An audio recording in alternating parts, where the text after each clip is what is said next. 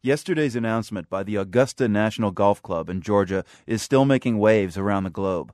Augusta, which hosts the Masters tournament each year, has been a boys' club for 80 years, no women allowed. But now the club has welcomed its first two female members, including former Secretary of State Condoleezza Rice. Vivian Saunders is a former Women's British Open champ and was the first European to get a player's card in the LPGA in America. She also holds degrees in psychology, business, and law. Vivian, simple question to start off. What's your reaction to Augusta National's decision to admit women? I think it's fantastic. I'm really pleased about it. I think they've sent out absolutely the right message. And the talk here among not just the women golfers, but the men golfers, I think they're relieved to see this has happened. Now, in Britain, golf's governing body is known as the Royal and Ancient, and you've pushed Royal and Ancient on these issues. Where do things stand in Britain as far as women being admitted to famous golf clubs? Do you know, next year the Open Championship is at Muirfield, and that is a men's-only club. And I think it's making golf really the laughing stock of sport. Do you think Augusta's decision will cause clubs like Muirfield in Scotland to rethink their rules? I certainly think it'll make the Royal and Ancient rethink the rules because they hold the Open Championships, then they are the governing body. Somewhere like Muirfield, they are a private club. They are entitled to their own views. They hold the Open Championship, let's say, once every 7 years. But I think it's just very, very old-fashioned. Have you ever experienced any sex discrimination at golf courses in Britain? Oh, completely. Completely. I went to one club and we could only go out and play if we were accompanied by a man. And they eventually decided that we could go out, the two women, that we could go out and play as long as we'd got a caddy with us. It was just ridiculous. I was also, when I first joined the Professional Golfers Association, their rules said that lady members shall have the same rights as men, save that they may not attend meetings, play in tournaments, or vote. When I was at university in London, I was at a club called Hampstead in the middle of London, and women couldn't play until after 4 o'clock on a Saturday. Well, that didn't do us much good in November and December.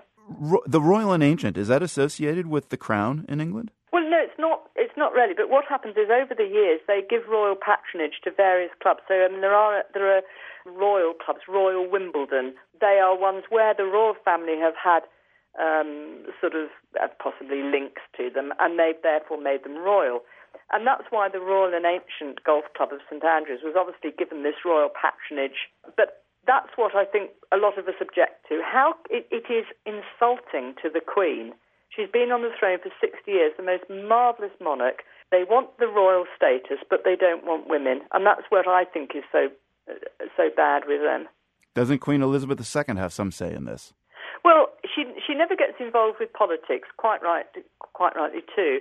She wouldn't say anything. But you see, the younger generation, by the time they get down, Prince Charles, and then of course we've got Prince William, who is now the Duke of Cambridge, and his wife Kate, the Duchess of Cambridge. They both went to St Andrews University. I think there's going to be a point at which the Royal and Ancient will accept women. I think they will invite women. And I think, rather unlike Augusta, they will probably go for leading amateur women golfers. And I think it will be people who are very much at the forefront of golf, rather than the decision of Augusta, which is obviously taking somebody from politics, and obviously Darla Moore with her, expertise and the fame in banking and so on. Just a few years ago, Wimbledon offered smaller purses for female tennis champions than men. Yes. What was the pressure that changed those rules? I think that must have been from the Women's Tennis Association. I'm not sure that I agree with some of those things, because I think women have a real struggle to get professional sport, and I think we do have to tread carefully. The prize money for the Women's Open Championship in Britain is a lot less than it is for the men, but it's creeping up. It's going up. I think if we demand too much in terms of equal prize money for things, I think it could actually work against women. Former British Open golf champ Vivian Saunders, thank you so much. Thank you.